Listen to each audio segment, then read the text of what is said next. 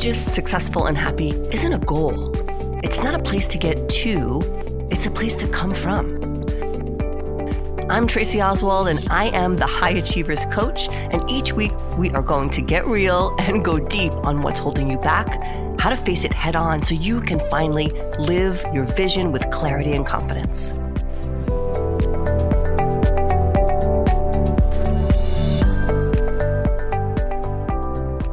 Hello, you guys. What's going on? I've got my coffee. The weather is gorgeous. It's a sunny, beautiful Saturday. This is the 4th episode I'm recording this morning. And after this, I'm going to put on my baseball hat and my sweatpants and my sneakers and go out about the town, do some errands, maybe treat myself to some lunch. I'm just going to have an awesome weekend. I'm so excited. And what's funny is I have this on Friday, as I was closing out my workday, I made this list of all of the things I had to do over the weekend. And I looked at it this morning and I was like, yep, it would be great to get all that stuff done. And I'm going to just trust my intuition about how it's going to get done. And I'm not going to schedule anything this weekend. And when I feel inspired to do any of it, I will do it. And I'm trusting that that's going to happen. So I wanted to share that with you guys. I have mixed feelings about this episode in the sense that it's not mixed feelings about the content, but it comes from a post I did on LinkedIn. And it was, on LinkedIn, you only have 1,200 something characters, unless you're writing an article to post. So it's never the whole story.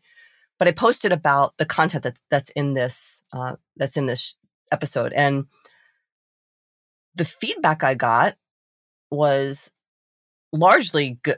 Good people liked it, and yes, totally agree. And then some people were like, "Oh, I'm not sure." Interesting take, right? And then some people were like, "You're flat out wrong," and someone even called my point of view sinister, and that. It hurt me so much. And I fell into, the allowing other people's opinions to guide my actions in life. But because I'm human, just like you, and I want to point out that none of us have this all figured out. It's just in the examining of things and deciding to make decisions from a place of awareness instead of from a place of fear. But truthfully, I like for a couple of days, I didn't post on LinkedIn. I was afraid. Of what? I don't know. Of people disagreeing with me. And then I talked to one of my friends who does a lot of posting and speaking and just really, really brilliant guy. And he's like, you're starting to have an impact on the world when people start disagreeing with you, because that means you're reaching out past all of the people that are in your circle and are going to say, oh, good job, and clap their hands for you no matter what you do. It means you're reaching a bigger, more global audience. And chances are a lot of people aren't going to agree with you. And that's how you're starting to have impact that matters. And I was like, holy shit, that is really profound. And it changed the way I was thinking about what these people had to say, right? And it really got me to thinking, right, it's not about me speaking my truth. Is not about whether anyone agrees with me or not. It's about the people that I do reach and that I do help. That's why I'm doing it. So I can't get caught up in watering down my message because I'm afraid that people are going to publicly say that they don't agree with me and call me names. And I say that to you because I had to go through that. It hurt me, and I paused, and this isn't to get anyone's sympathy. This is to say, where in your world are you contracting because you feel the sting of someone's actual words or their perceived words, right? So I just want to expose all my vulnerabilities to help everyone and to help me, because talking about it absolutely helps me. So let me launch into into my story and into the teachings for today. I feel like we're in church. Let me launch into gospel. Right? I don't go to church. I don't believe in traditional God. I don't know why I'm saying this. Okay. So it all started with, I had to tell this potential client no. It was at the end of a discovery call, and we had talked for it was over an hour. Most of my discovery calls are between 60 and 90 minutes. She was the head of VP, the VP of human resources at a really big technology company. And we had just gone really, really deep in where she was, where she wanted to go, where she wanted to be in the next 5 years, and all of the things that were holding her back. And she told me how miserable she was in her current role and her company, and how toxic she felt the leadership was. She felt really stifled. She felt how she wanted to be out of there before the end of the year. And this was just last month in October. So she wanted to be out like in 90 days. And she was so stressed from the job and the company. And during the call, she made it really clear that she wanted me to help her craft a really quick exit, a plan to do that, and find a role at a company where she could be really happy. And at the end of all my discovery calls, this happens. I ask them when it comes to a close, and I just have to use my intuition to know when that is. I simply ask, are you complete? And they interpret that however they want to interpret that. But what I'm asking them, did they get everything out of this discovery session that they wanted? And I put the ball in their court to ask me, hey, how do I work with you? Or they can just say, yes, I'm complete. And, they go on about their merry day, and that's fantastic. They got everything they wanted. So I asked her, are you complete? And she asked me, what is it like to work with you? What are your programs? How much do they cost? How long are they? The typical questions. And I had to tell her no, that I didn't think we were a good fit. And this is really, it's awkward as a coach the first couple times you do it, because, and there are a lot of reasons, right? You don't want to give up the chance to work with someone. You don't want to give up the money, straight up. And you think, oh, I'll just do this and it'll give me experience doing this. It's really all the wrong reasons to take a client, number one. But I had to tell her no, because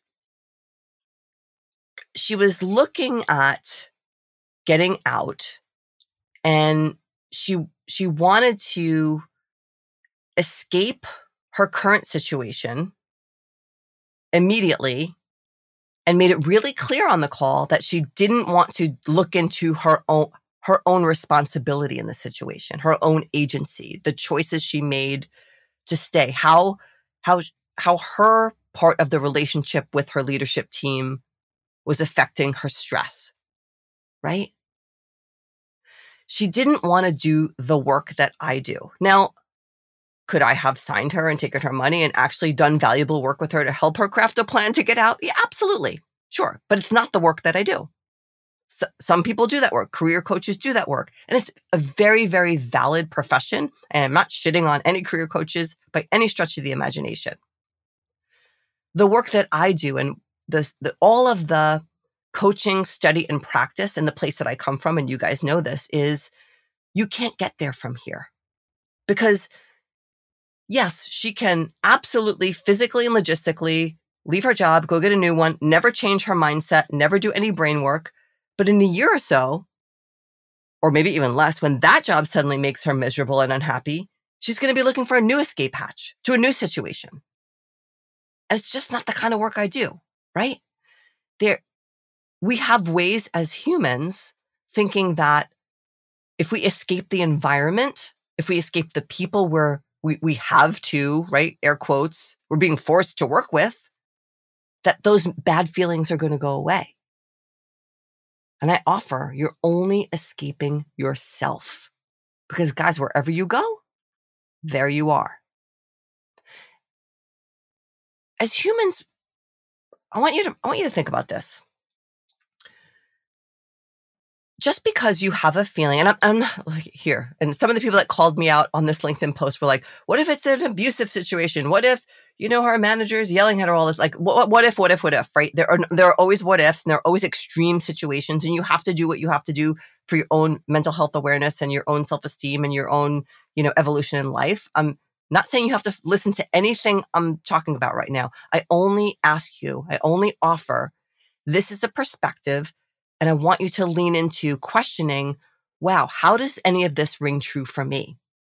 Because when we are in a situation, especially at our jobs, but hey, P.S., you could apply this to romantic relationships, to family relationships.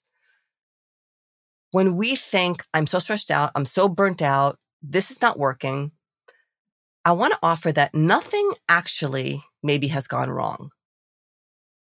Our brains work this way. Our brains are always wired to look for and root out and find the negative. It's called negativity bias. It's an actual thing. Our tendency is not only to register negative stimuli more quickly, but it's also to dwell on these events much more than we dwell on happy events.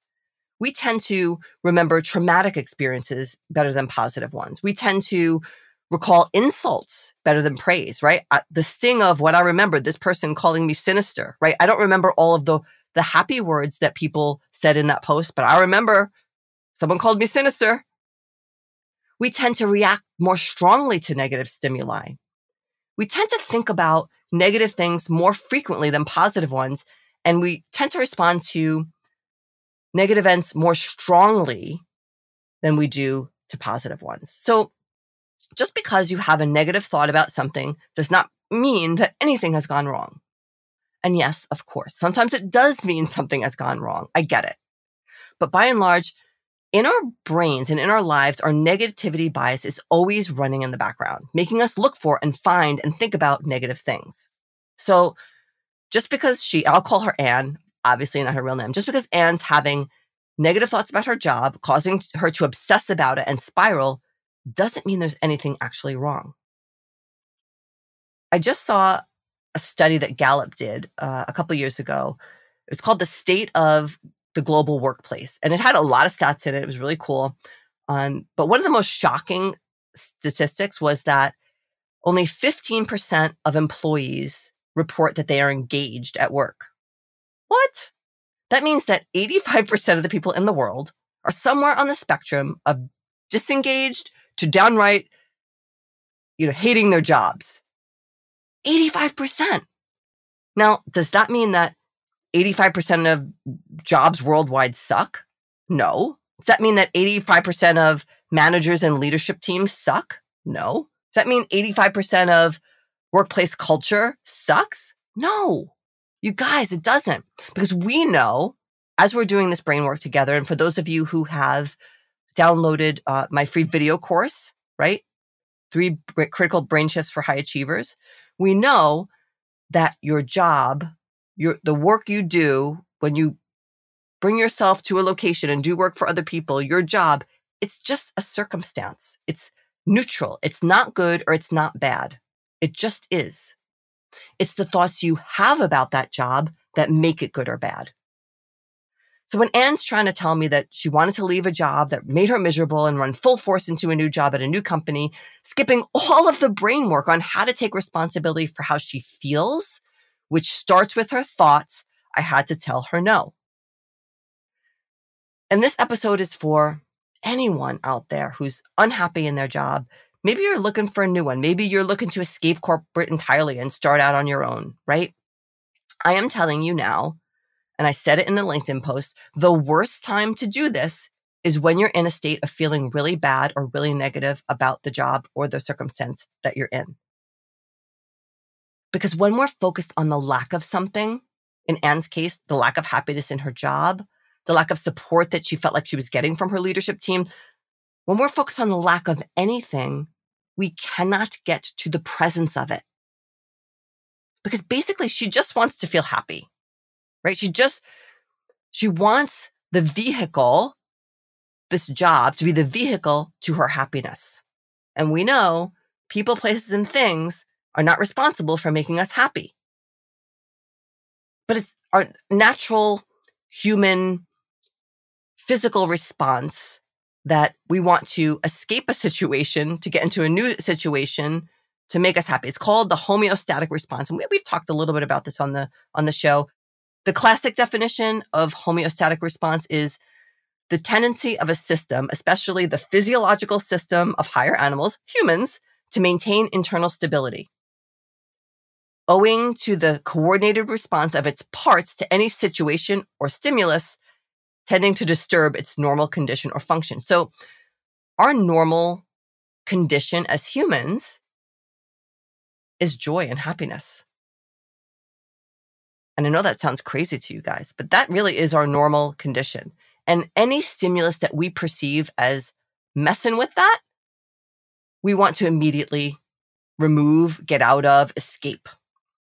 And this is part of the high achievers threshold.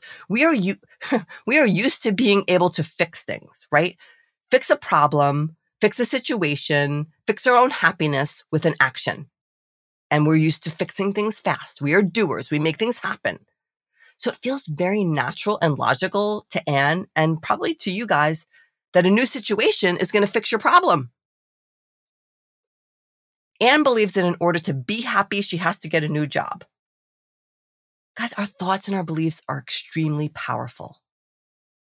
They create our reality and all the results we ever have.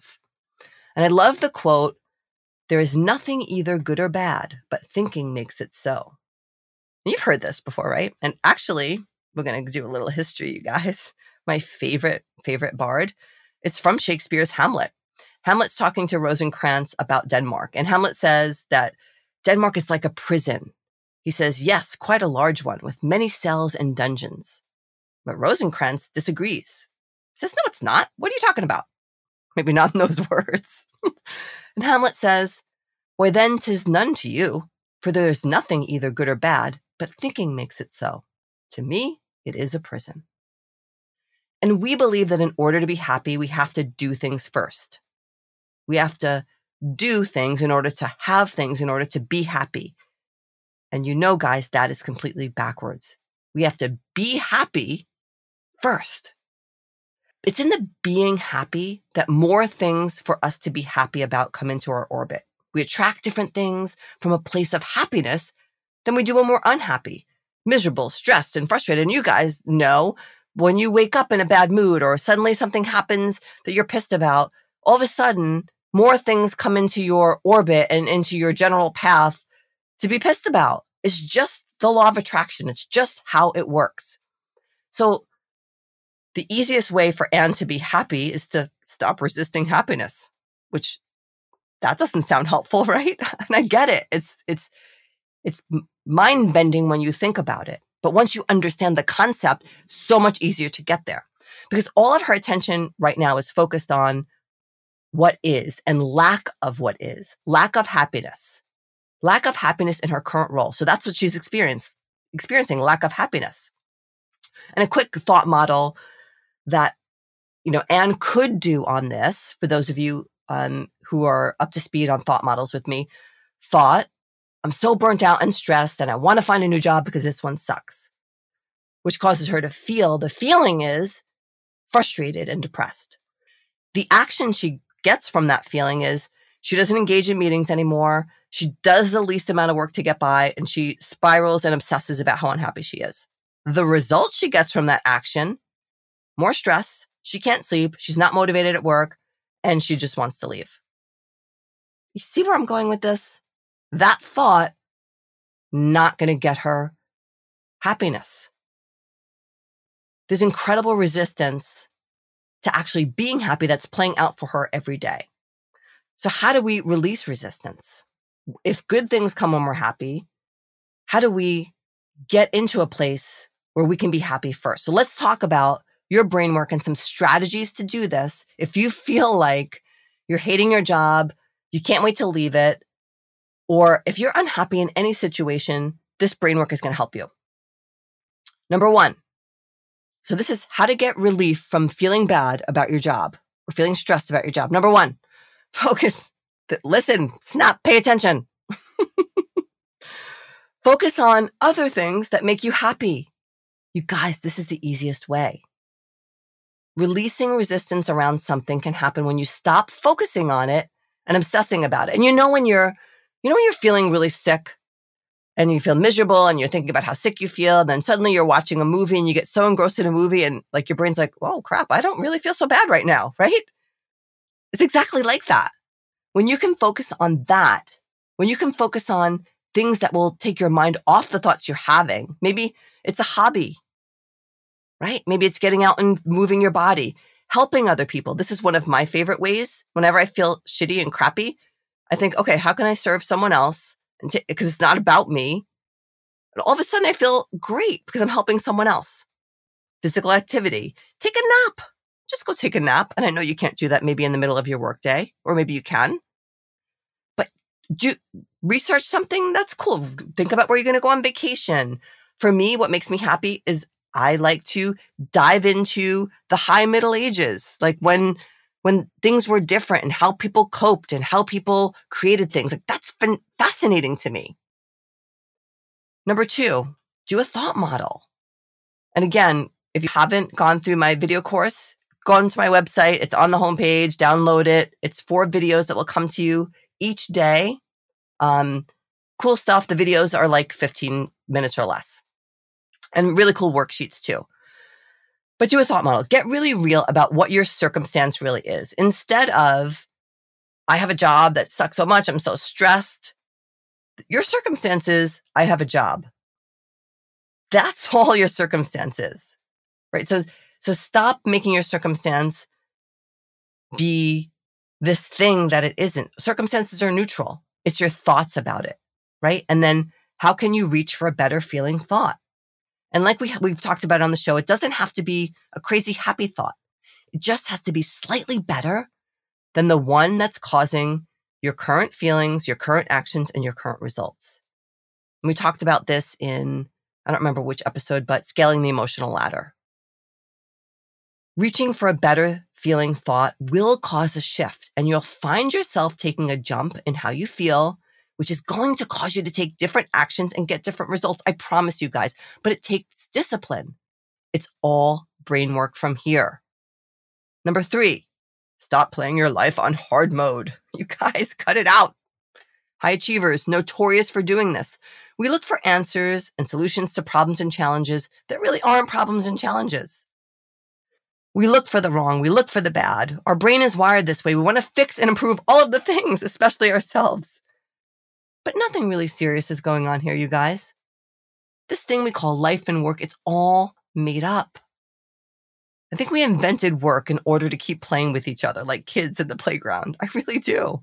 When you think of it, sit back next time you're at your job, whether you're working from home or in an office or wherever you are, and look around and think, we are glorious creators of ways to interact with each other. It's magnificent. Guys, you are doing great. You've accomplished so much. I just want you to take a breath and bask in all you have already created. You're amazing. And look, I'm not going to say to stop growing or expanding. Of course, I want you to continue to grow, but we know it's not going to happen with more and harder work. It's going to happen from your brain work, more white space, more rest, less to do, less meetings, less trying to fix and improve every freaking thing that comes into your orbit. You're allowed to just be and enjoy things, life. In fact, the more you enjoy things, the more things you'll have to enjoy. The overarching strategy is get your mind right. Spend the time moving from how you're feeling crappy about the job or whatever, because P.S., that's really how you're feeling about you, to feeling happy and appreciating your current reality. You might even figure out that you don't need to leave your job at all. It was all about the thoughts your brain was giving you that you decided were true. And once you got perspective about everything, things really weren't that bad. Actually, things were kind of fine. Or when you get to the place where you're no longer having the thoughts that are causing you to feel unhappy and miserable and stressed, now that you're feeling happy and engaged and confident, that's when looking for a new job is a good idea, because you're going to make connections and stumble over opportunities that you would never have been able to stumble over or perceive. They would never have been available to you when you were in that unhappy, miserable, and stressed mode. So that's your brain work for this week, you guys. If you're in the place where you're frustrated, focus on something that makes you happy, do a thought model, stop playing life on hard mode, and access the place that you can create your best future from. You guys, I love you. Do your homework, do your brain work, and I will talk to you next week.